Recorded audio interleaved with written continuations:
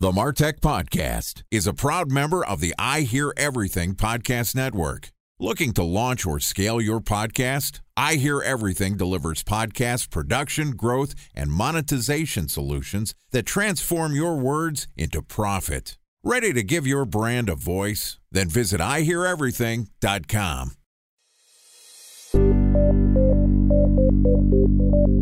From advertising to software as a service to data. Across all of our programs and clients, we've seen a 55 to 65% open rate. Getting brands authentically integrated into content performs better than TV advertising. Typical lifespan of an article is about 24 to 36 hours. If we're reaching out to the right person with the right message and a clear call to action, then it's just a matter of timing. Welcome to the MarTech Podcast, a Ben J. Schaap LLC production. In this podcast, you'll hear the stories of world-class marketers that use technology to drive business results and achieve career success. We'll unearth the real-world experiences of some of the brightest minds in the marketing and technology space so you can learn the tools, tips, and tricks they've learned along the way. Now here's the host of the MarTech Podcast, Benjamin Shapiro. Welcome to the MarTech Podcast. Today we're going to talk about the future of customer data. Joining us is Max Kirby, who is the Director of Digital Identity and Cloud Solutions at Publicis Sapient, which is a team of technology enablement, operations, sales, and marketing professionals that are leading the shift to cloud and customer data platforming. So far this week, Max and I have talked about the transformation to customer-centric thinking and how moving all of your operations into a singular cloud system like Amazon, Google, and Microsoft can help you understand more of who your customers are and what their needs are. And yesterday we talked about digital identity and how that's becoming the currency of the information age. And really the conversation was centered on, we have access to all this data. It makes us powerful, but is it ethically correct? And today we're going to wrap up our conversation by talking a little bit about the future as it relates to customer data. All right, here's the last part of my conversation with Max Kirby, Director of Digital Identity and Cloud Solutions at Publicis Sapient. Max, welcome back to the MarTech Podcast. Hi, Ben. Glad to be back on. Excited to continue our conversation and land the plane today.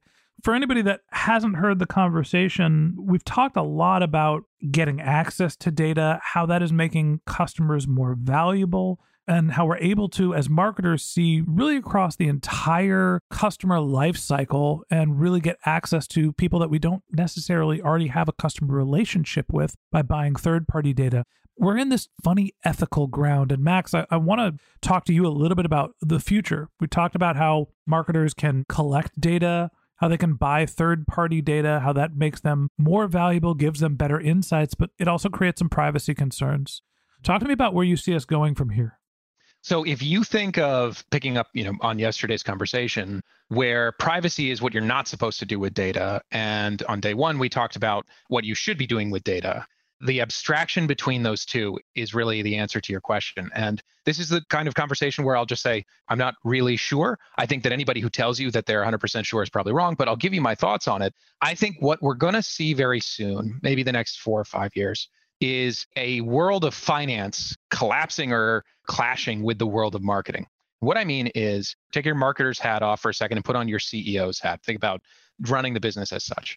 If you think about how that business is valuated, usually what's going on when we valuate a business is someone's using a model like discounted cash flows or one of these time-tested true systems for understanding the value of a company. And of course, there's whole industries dedicated to just figuring out what the value is. Some multiplier on EBITDA or however the finance guys talk. Exactly.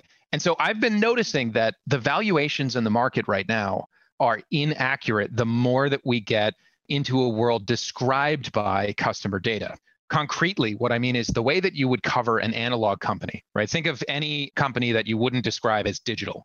The way that you would evaluate that company is remarkably different from the way that you would cover, say, Google. Remarkably different. And that's because Google is based off of these key performance indicators and objectives that an analog company doesn't really have. It doesn't really apply. The best example, I think, is monthly active users. Your shampoo brand probably doesn't have monthly active users. And by that, I mean, it does, right? It does have monthly active users. It has people who are washing, rinsing, and repeating if they follow your directions. Yeah, nobody's counting how many people are using Pert Plus. They're counting purchases. That's right. So usage basis, right? That's something that only really digital, always-on companies can do. And it's one of the objectives that we aim at whenever we work on one of the digital transformation projects. If you work on the full spectrum of offerings that we bring you, we are aiming you towards a world in which you are going to be evaluated based on the signals that you understand and that you can take action on. And the signals that you understand that you can't take action on, you're going to monetize. You're going to offer them to other companies in some meaningful way because they don't necessarily match your operations. That's really what the big platforms that have built the internet have done, is they've created giant systems to collect as much data as possible, figure out who it's valuable to, and then monetize it to those people. And they've since been able to bridge out into all sorts of other businesses using the same data set. I'm Amazon and I have an Amazon.com massive retail graph, one of the best in the world. And now I can start to get into pharmaceuticals or news content or video streaming. And it's the same data set in the background that's powering all of this. And that is disrupting this idea of looking at the operations of a company as its most valuable asset and the one that should describe its value as a company. What we should be looking at, and I think this is a call to marketers to realize the true value of what you're doing.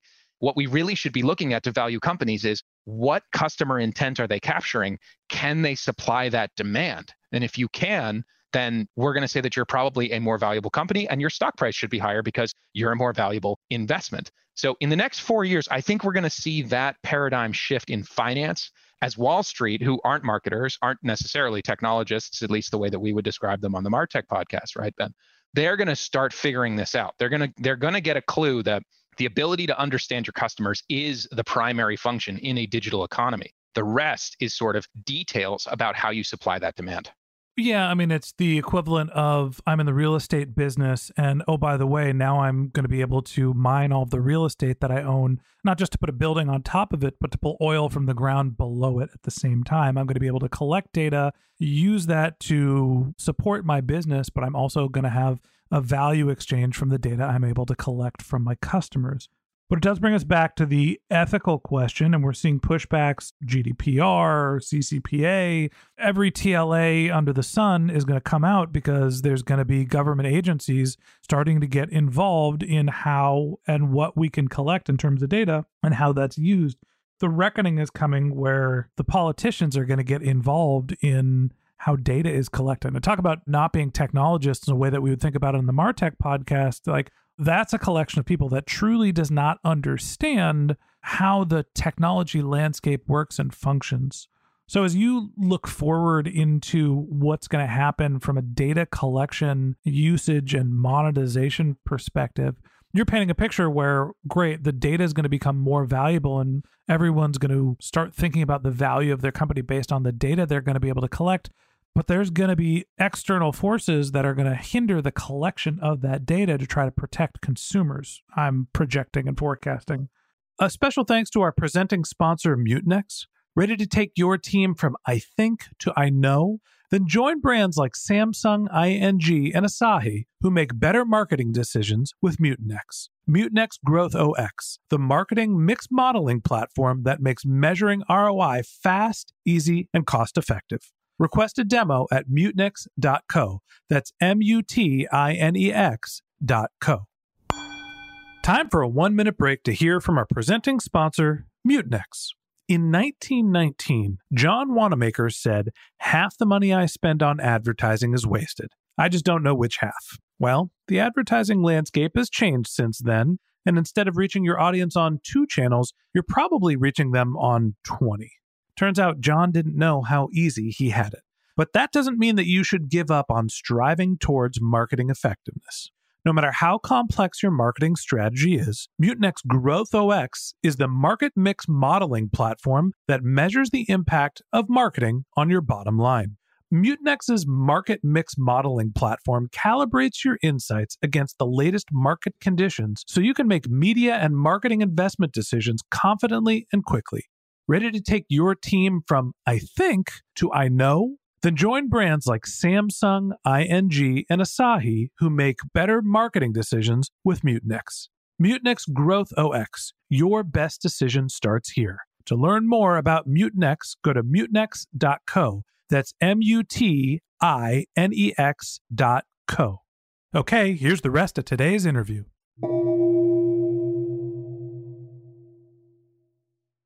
How does that all play out? What's your thought?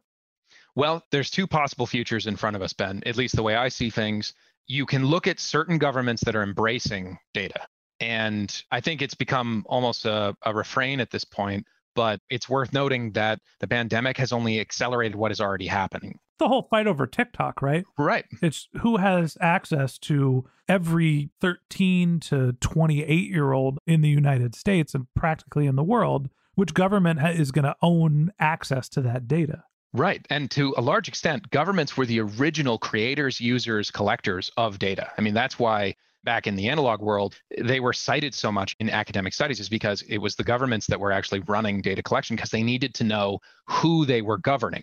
And in the Western world, this idea of the consent of the governed starts to come into what we're talking about at the core of data privacy. So the fight over these data sets is going to play out one way or another. Either we're going to see what Estonia is leading right now. And if you haven't looked up what Estonia is doing, check them out. They are digitizing their government. They're creating a digital marketplace for data. Some of the smartest thinkers in the world are working with Estonia because their government decided to use digital as a competitive set.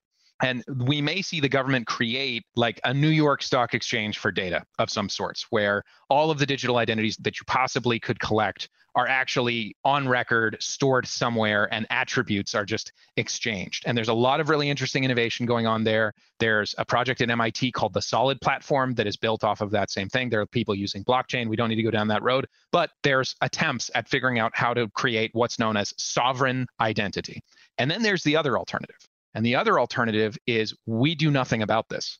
And we're going to see kind of the momentum or the inertia, if you like, of the way that governments already exist today. And with all of their politicians having Senate hearings that we cringe at, right? Because we just look at it like you have to understand how Google works. How are you in power if you don't understand how Google works? It's a little concerning. It's a little concerning, right? And a lot of my job is actually to watch C-SPAN and figure out where they're going to go with their decisions in the near and the long term, because there's massive implications for my clients and for us as a holding company, of course.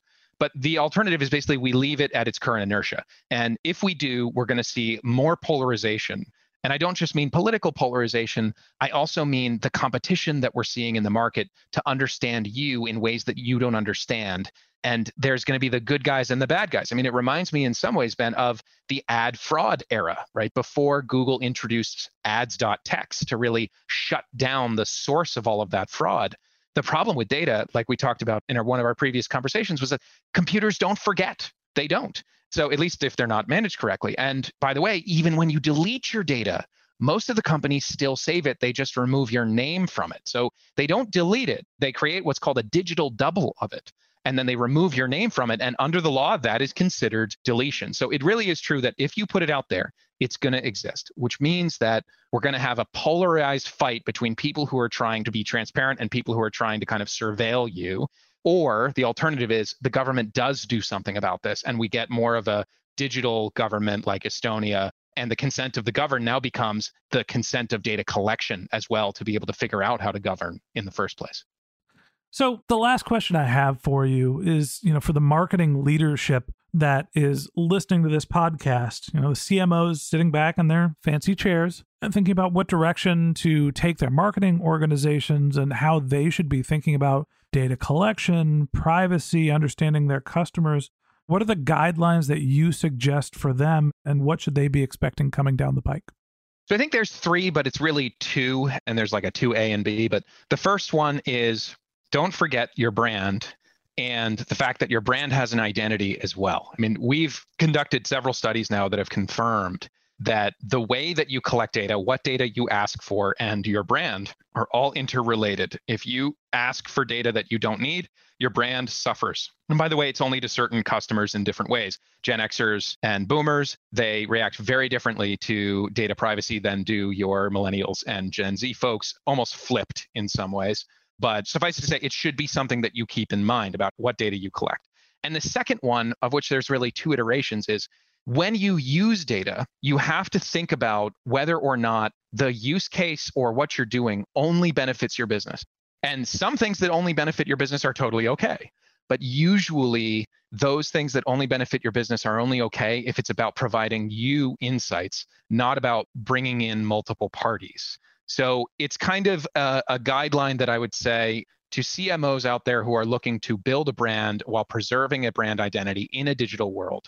You need to think about data collection not just as something that we want to collect as much as possible and then figure out what to do with it.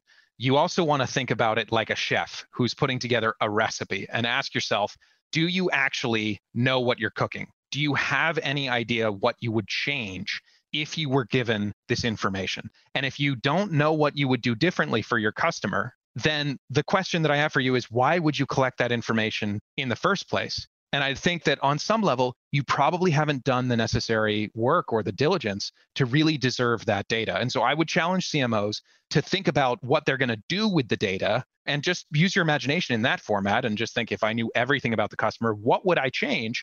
And then take the pieces of knowing everything about the customer that you need to do that recipe, that you need to bring that customer a different outcome. That's what we start our workshops with. And it's the best way of making sure that you don't run afoul of the bad stuff, but you're also doing all of the good stuff that you have a duty really to do. Yeah, I'll add one more piece on top of that. Making sure your customer, or giving your customer the ability to understand what data you're collecting and how that data is being used is also incredibly important. And to me, that's really where this gets complicated is, nobody reads the T's and C's. And maybe Apple's done a nice job in the iPhone of saying, hey, do you want to give access to every photo or just one photo? Or do you want access to the data all of the time or only when you're using the app? Like those types of modifications where you're asking for data and asking for consent more in real time, I feel like become increasingly important to not only collect the right data, but also to make sure that your customers have some trust in how you're collecting and applying that data. Don't forget that anonymity is something that a lot of people value. Absolutely. All right, Max, I appreciate you having the conversation, and it's been great to have you as a guest on the show. I learned a lot from this conversation. Thanks for being a guest on the MarTech podcast.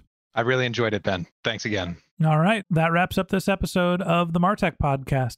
Thanks to Max Kirby, Director of Digital Identity and Cloud Solutions at Publicis Sapient, for joining us. If you'd like to learn more about Max, you can click on the link to his LinkedIn profile in our show notes. You can contact him on Twitter. His company's handle is Publicis Sapient, Publicis Sapient, or you can visit his company's website, which is publicissapient.com. Just one more link in our show notes I'd like to tell you about. If you didn't have a chance to take notes while you were listening to this podcast, head over to martechpod.com, where we have summaries of all of our episodes, contact information for our guests. You can subscribe to our once-a-week newsletter. You can even send us your topic suggestions or your marketing questions, which we'll answer live on our show. Of course, you can always reach out on social media. Our handle is martechpod on LinkedIn, Twitter, Instagram, and Facebook. Or you can contact me directly. My handle is Ben J. Shap, BenJShap. If you haven't subscribed yet and you want a daily stream of marketing and technology knowledge in your podcast feed, we're going to publish an episode every day this year. So hit the subscribe button in your podcast app and we'll be back in your feed tomorrow morning. All right, that's it for today. But until next time, my advice is to just focus on keeping your customers happy.